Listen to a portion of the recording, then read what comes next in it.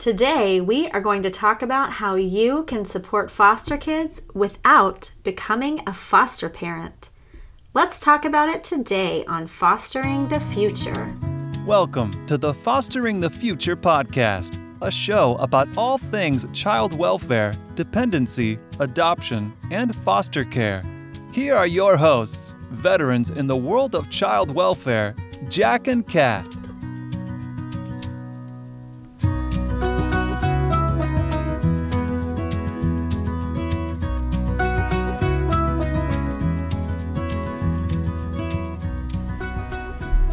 We believe that every human has incredible and equal value regardless of what side of the courtroom we sit on. We hope that everyone feels welcome and accepted here on Fostering the Future.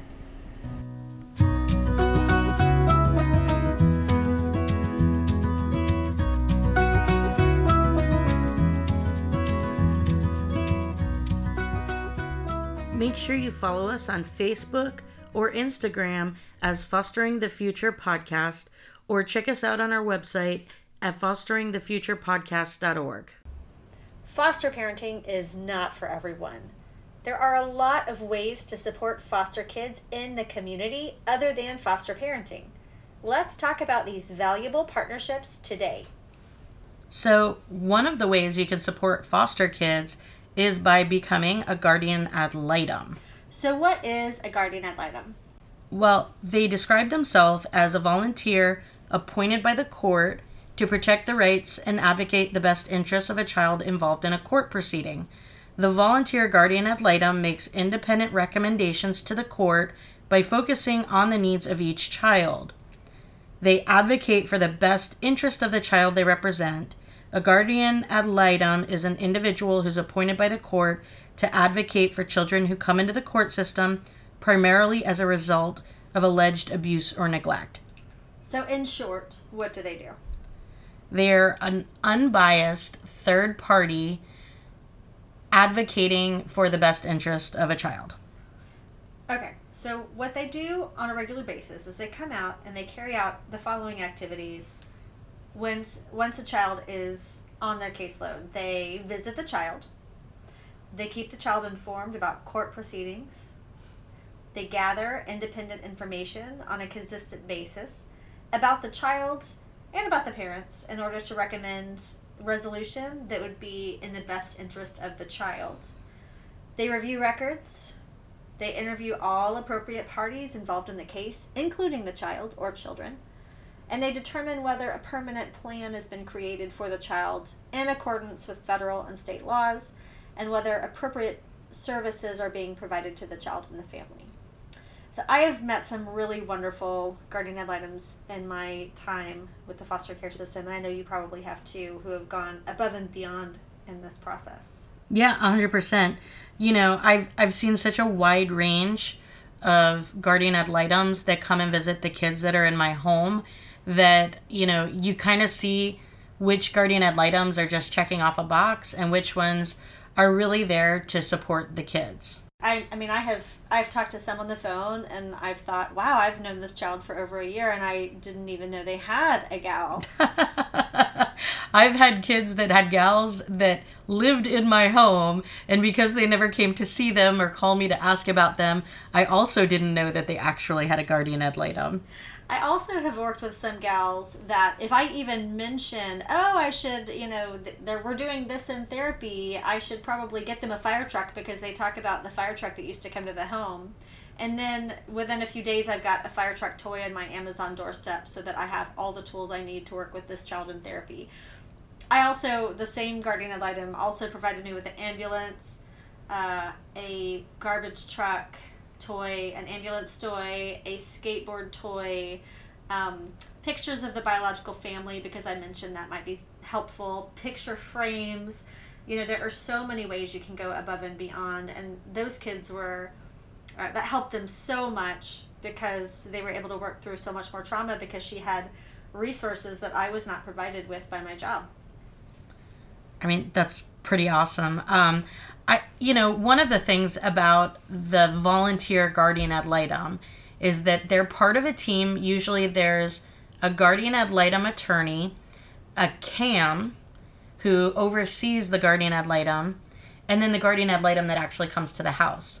So really the purpose of this, man on the bottom of the totem pole, if you will, is to be the one that has a relationship with the child and actually gets to know them and reports that to everybody in the court and to their CAM and to the attorney, because they're the only one that really knows the kid.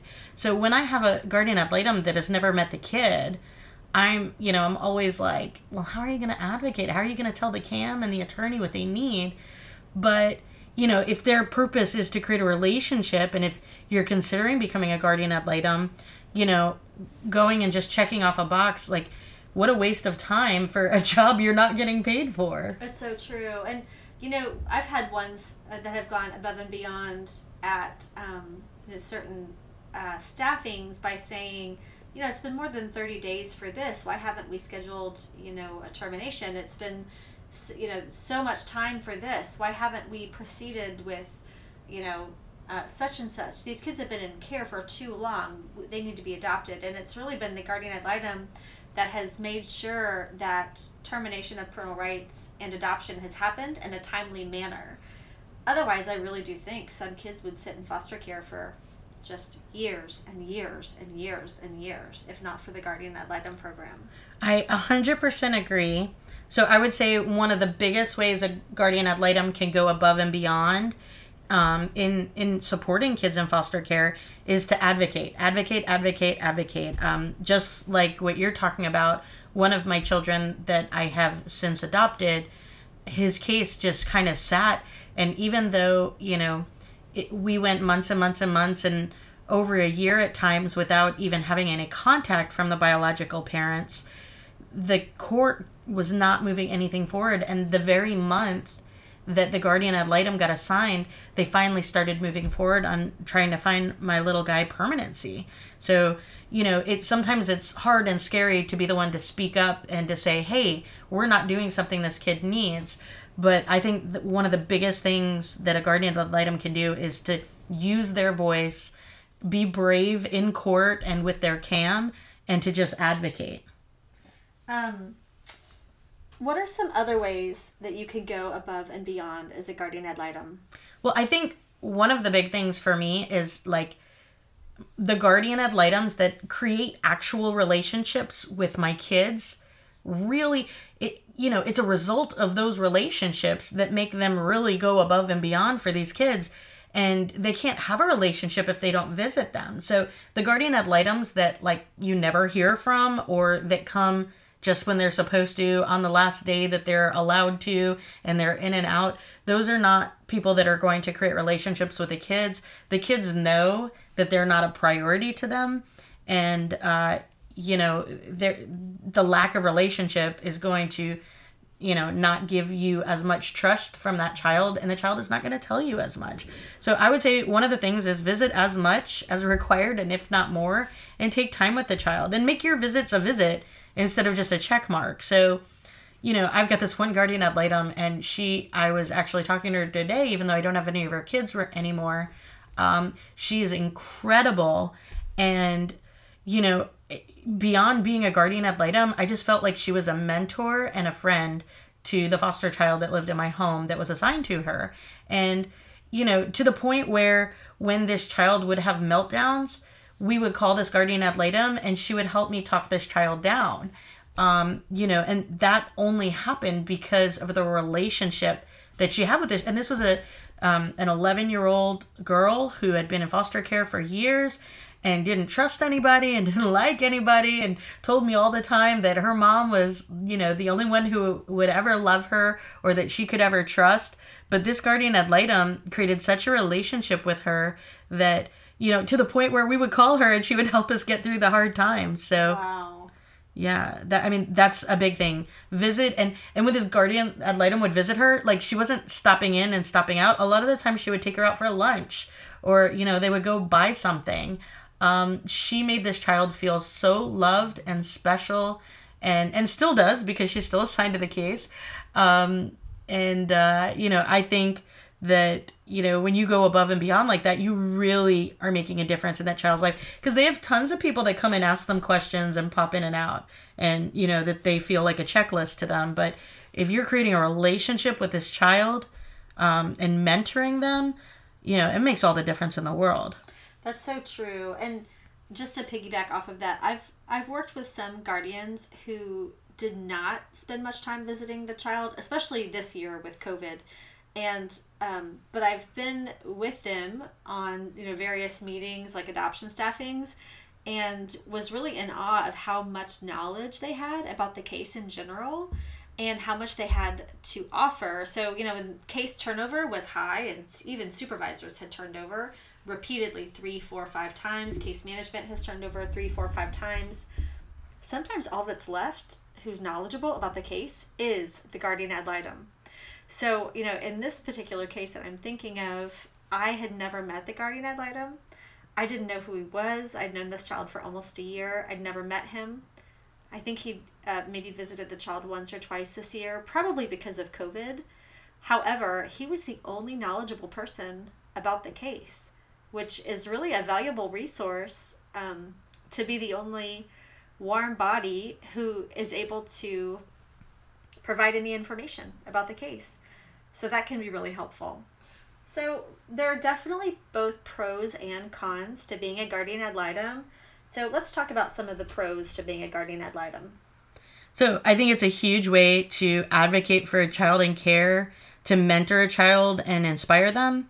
But really, as I said before, you can make a child in care feel like they have someone who loves them and cares about them, and that they feel special. And these kids in care, they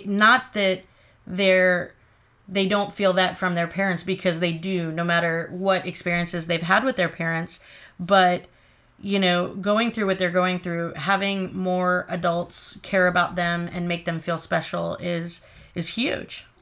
It's true. And I think that as a guardian ad litem, you're not going anywhere most of the time. You're not going to put in your 30-day notice anytime soon. You're not going to quit like, most caseworkers. The turnover is so high.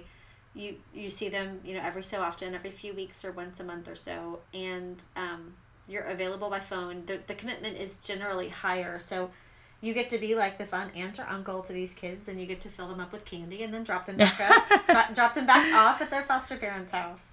Indeed.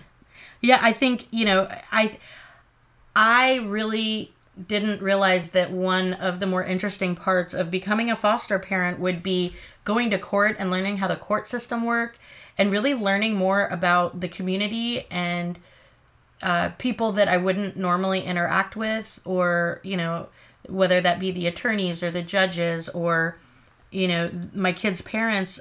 So as a guardian ad litem, that's one of, I feel like that's one of the cool things about it, is you get to learn about your court system. You become more informed about your local community. That's so true. And, you get to say, I made a difference in the life of somebody, and you get to be involved even after the kids go home sometimes, which is really nice. Yeah, absolutely. I think that's definitely the case. And even my 3 children that are adopted from foster care, I still have relationships with all of their guardian ad litems, and, I touch base with them, they touch base with me. And, for a long period of time, my second oldest son, the one constant in his life was his guardian ad litem. Like, she had been with him forever. And, he had been in care since he was born, and spent 2 years before he moved in with me in other foster homes. And she was somebody who was with him and knew him. And so, even at this point, she's so knowledgeable about the family and the history that, she's a great resource. And, we just adore her and love that she fought for our kiddo. So we are going to be honest here at Fostering the Future, and we're going to also talk about the cons of being a guardian ad litem. So what are some of the cons of being a guardian ad litem? So it can definitely be heartbreaking, because you become invested in the kids. And then when things may not go in the direction that you think is the best for them, it can be frustrating. It can be heartbreaking. Dealing with kids who've had trauma, sometimes isn't the most, you're not going to get a lot of thank yous and accolades from them in general. So, No, you don't. And then sometimes kids have more trauma in care. Sometimes you come to find out that more things happen to them that are traumatic to hear, and you have secondary trauma, and that's tough, and it's it's a tough call to take. So it can be a very heartbreaking position to be in. Sure. I think one of the other cons of becoming a guardian ad litem is that, honestly, even though these kids don't live with you and you don't have them 24/7, being a guardian ad litem is a pretty big commitment. There's a lot of paperwork involved. There's travel involved. You've got to do 30 hours of training in the state of Florida before you can become a guardian ad litem. And then every year you have to do another 12 hours. Honestly, to me, I really like taking classes and learning, especially about trauma and, how I can parent better. So for me, maybe that wouldn't be a con, but it is a pretty big commitment. It is a big commitment. So, if you think 30 hours of training, that's almost a week off of work if you have a job. So that is a big commitment. But some like you might like it. You never know. If you're a weirdo like Definitely. Jack, you might like it. Yeah. So there are definitely some good guardian ad litems, and there are some bad guardian ad litems. And I think that when foster parents are thinking about asking for a guardian ad litem for their foster kids, this is often their hesitation. They're thinking, oh no, who am I going to get? And so we've had some experiences with some of these guys. Do you have anything you want to share, Jack? Well, sure. I will say that I really have only had one negative experience with a guardian ad litem program. I have had guardian ad litem after guardian ad litem that just made our world brighter, that loved on my kids, that advocated for them, that, were just emotionally and personally invested in these kids' lives. And I felt like, we were all on a team together to try and, help these kids get what they needed and get permanency. So, some of my guardian ad litems are just some of my favorite people in the world. And I've had like 50, 60 kids in my home. I can only tell you one bad experience. And to be honest, I've had a lot of guardian ad litems that were just, checking a checkbox. Mm-hmm. But, I guess the one negative experience I had was, this case had an older gentleman who was a guardian ad litem on it. And I felt like this gentleman didn't have healthy boundaries. And I felt like sometimes he was a little inappropriate with the girls and, would have them sit on his lap and, just was a little too handsy with them. And also very aggressive with me, which honestly set off red flags for me. Sidebar, you don't have to work with the guardian ad litem program if you're a foster parent. Right. And honestly, in this situation, I went to his superiors, and unfortunately, because of his relationship with them, my reports went nowhere. And I had to keep going up the chain until I went about as far up as you can get and expressed my concerns, which, was all fine and good because I was able to protect the girls from having any interactions with him. However, I definitely received some retaliation from that. Because, a few months later, one of his superiors that he has a relationship with made some comments about maybe I needed gift cards for clothes because the girls were dressed ratty when she visited. And on this particular day, Jack's Ring camera caught the girls coming home from school in their brand new school uniforms. Yeah, and because of COVID, we were doing visits outside, and I actually have the recording on my Ring camera that records to the cloud of her standing there talking to the girls, and they were in their uniforms, their school uniforms. It was PE day, and they had just started going to school in person, so I had literally bought them like less than a month previous. So, it was clear that it was retaliation, and I expected that a little bit, but, and in the end, that was one bad experience when I've had over, 50, 60 foster kids, and never had a bad experience with a gal other than that. And the girls were safe.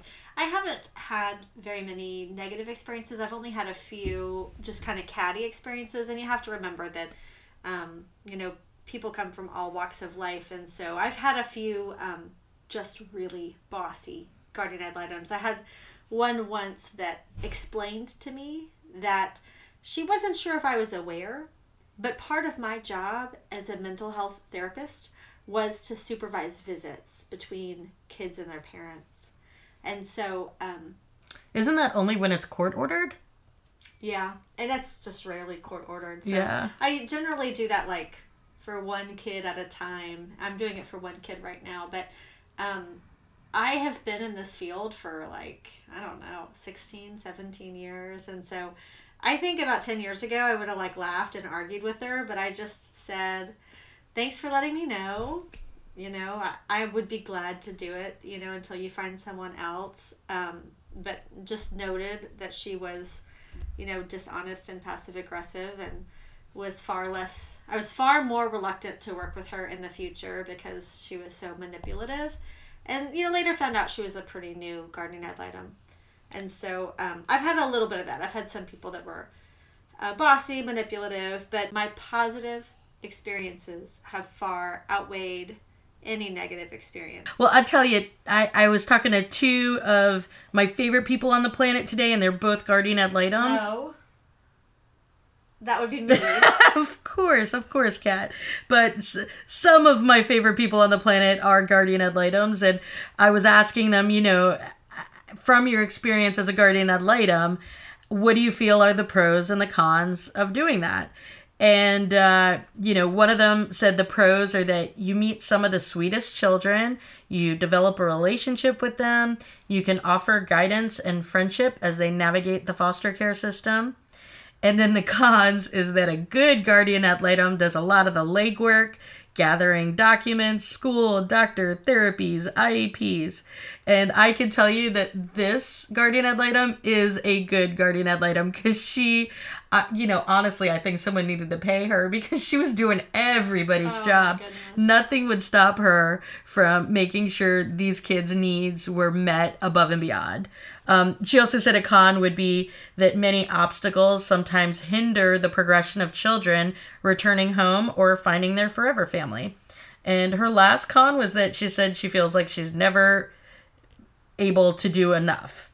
That is one viewpoint of a guardian ad litem. And another one that I talked to said that the positives is that you can actually advocate for the best interest of the child if you've spent time and effort, and there's back to that, creating that relationship again. If you have spent time and effort seeing the child with their bios or their caregivers, you can make sure that siblings have a relationship, even if they're not in the same household.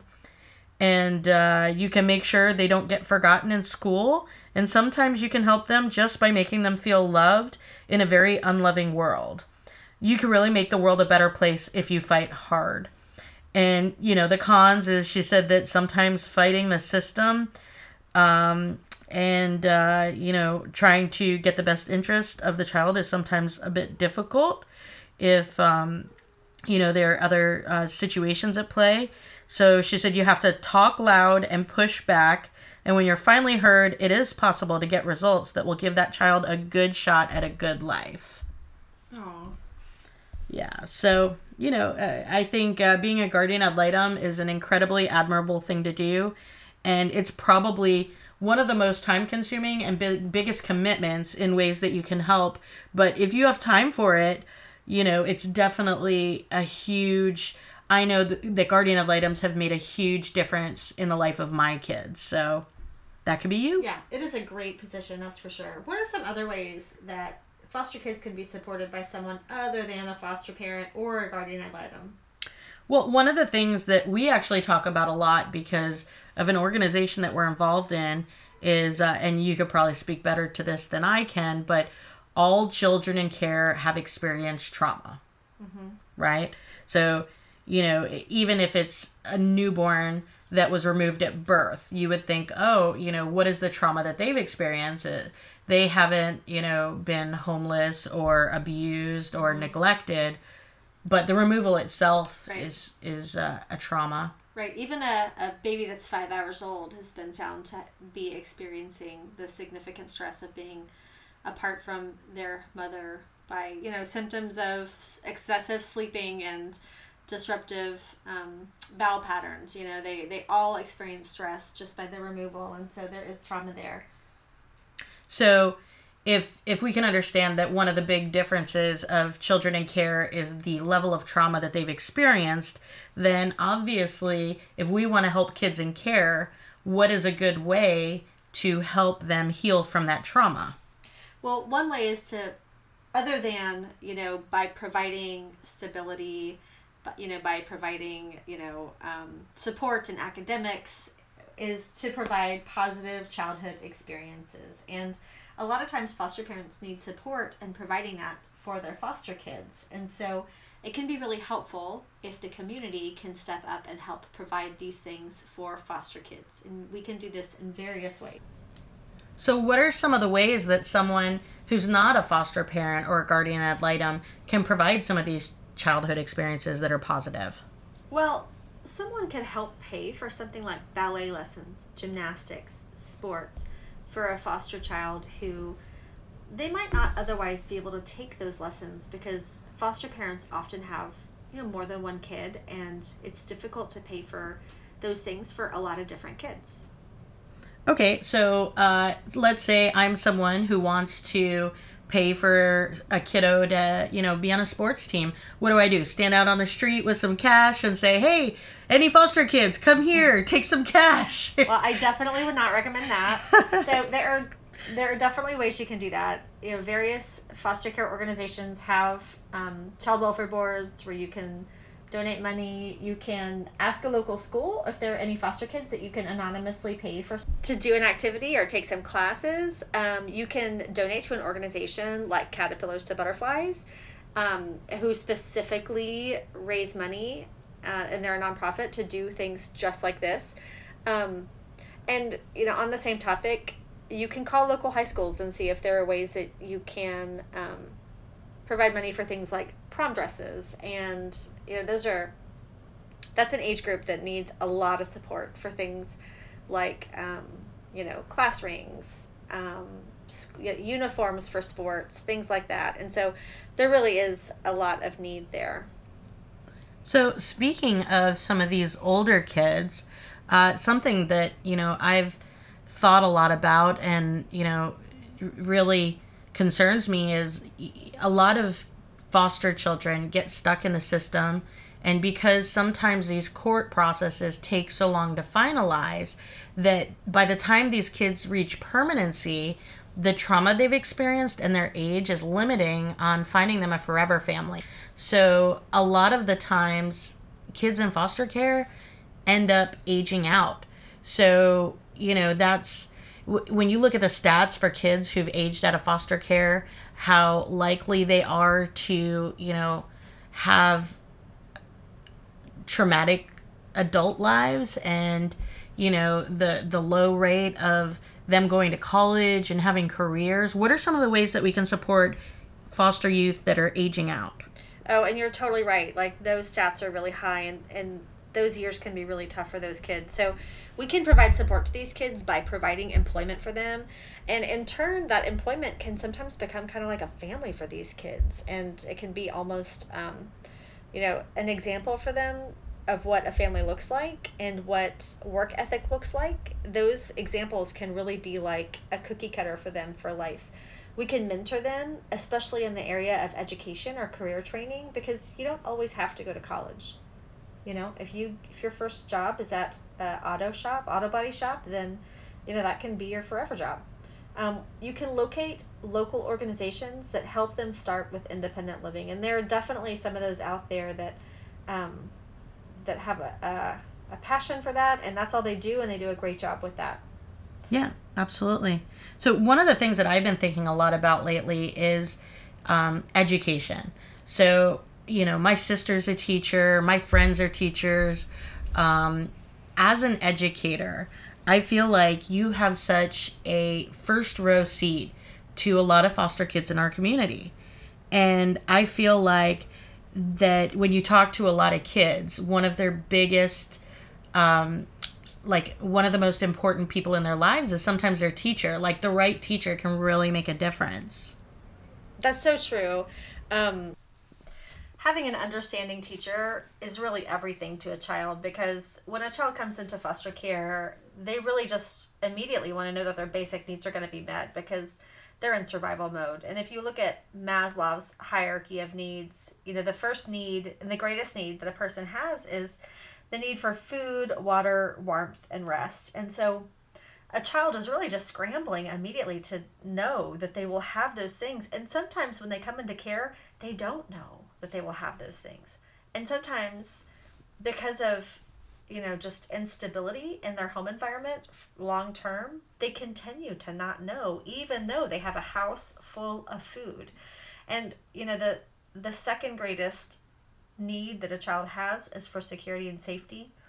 And so, when a child comes into care and they are going to their second or third school and they are not sure that they will have food, water, warmth, rest, security, safety, or just recently they didn't have those things. And, they're not quite sure that they still have those relationships with friends and family, the belongingness and the love that Maslow also says that we need, then their last priority is learning. And so to have an understanding teacher who is really concerned with the whole child and not just the child who finishes 30 math equations in 60 minutes really is very helpful for that child and can really get them to a point where they are more likely to graduate from high school, to complete the school year, to be more willing to complete the tests they need to complete or complete the assignments they need to complete, or really the priority would actually just be to learn. And so that really brings us to our next point, which is this is really one of the greatest tragedies of foster care. Not the greatest, but it's just really a symptom of how awful foster care is. And that is that foster kids do really poorly when it comes to completing their education. In 2018, the percentage of foster youth who graduate from high school was 30 to 50%. And this is really, really dismal. The percentage of foster kids who completed college was 3%. And one of the reasons that this is so discouraging is because your college education is paid for when you're in foster care or when you were in foster care. And so the opportunity is there for any child who is in foster care. And only 3%, were able to we're able to do this. And so that doesn't mean that 97% were failures. Of course, lots of kids, choose another route. But I think it's really just a symptom of how, going to 2 and 3 schools a year and, changing curriculums repeatedly, kids are getting behind. I think that, Jack, you can probably speak to this more than I can. Well, yeah, sure. A lot of the times when kids come to my house, they've already been in, let's say 2 schools that year. I remember as a kid having to switch schools one time between middle school and high school, and how traumatic that was of making that change and going to a completely different curriculum. And if you think about these kids that are doing it multiple times per year, a lot of the time because of location, kids come to my house sometimes from, an hour and a half away. And I can't drive that far to bring them to school every morning. No one else can. So I'm going to have to move them for the 3rd time that year. And I just think, as an educator, you can really make a difference in the life of a foster kid by helping them follow their passions, pursue education. And while that may not mean college is paid for, so it's not even a factor in whether they can't go or not, is whether they can pay for it. So it's really just a matter of,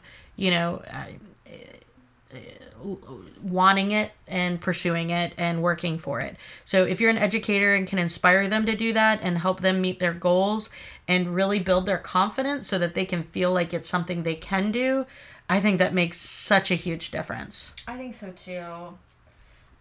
Another way that you can be a help to foster kids is to volunteer with foster organizations, and there are a lot out there. Sure. Most areas will have one or many foster closet. So a foster closet is a place that foster parents can go.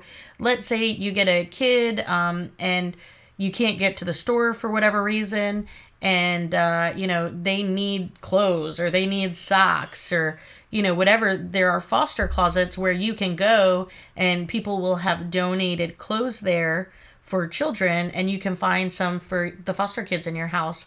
There are so many in my area, and when I've helped out with some of them, I learned that there really are a lot everywhere. So probably wherever you live, you could find a foster clothing closet and volunteer there. I know it takes a lot of time to go through all the clothes and organize them and make sure they're all appropriate.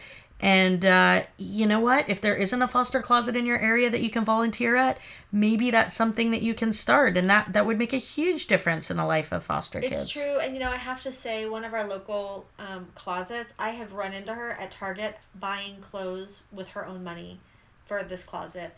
And so, if it's even something that speaks to you at all, donate to these closets, because these clothes go directly to these kids. Sure. Most of us, when our kids outgrow stuff, we find somewhere to donate it. We find a bin somewhere. But if you could find a foster closet to donate it, that is going to directly go to kids who really are in need. So, you could volunteer your time at foster closets. You can donate your items to foster closets.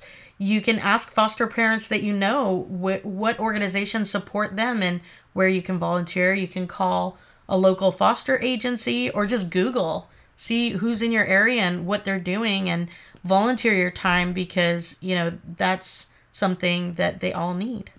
It's true. You can do a Google search for organizations in your area that support foster kids. There are tons. There are so many. So if you don't have time, some people have very busy lives, but they want to do something to support foster kids. Well, maybe you can donate some funds.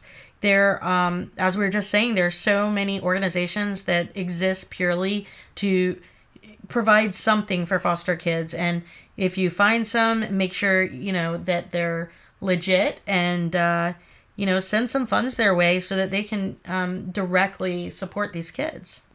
Sure. And so the last way that you can support foster kids is something that we're going to talk about in our next episode. So that's right. So stay tuned on ways that you can support foster families. Thank you so much for joining us today. Make sure you subscribe and follow us on social. We hope that you join us again next time and keep on fostering the future.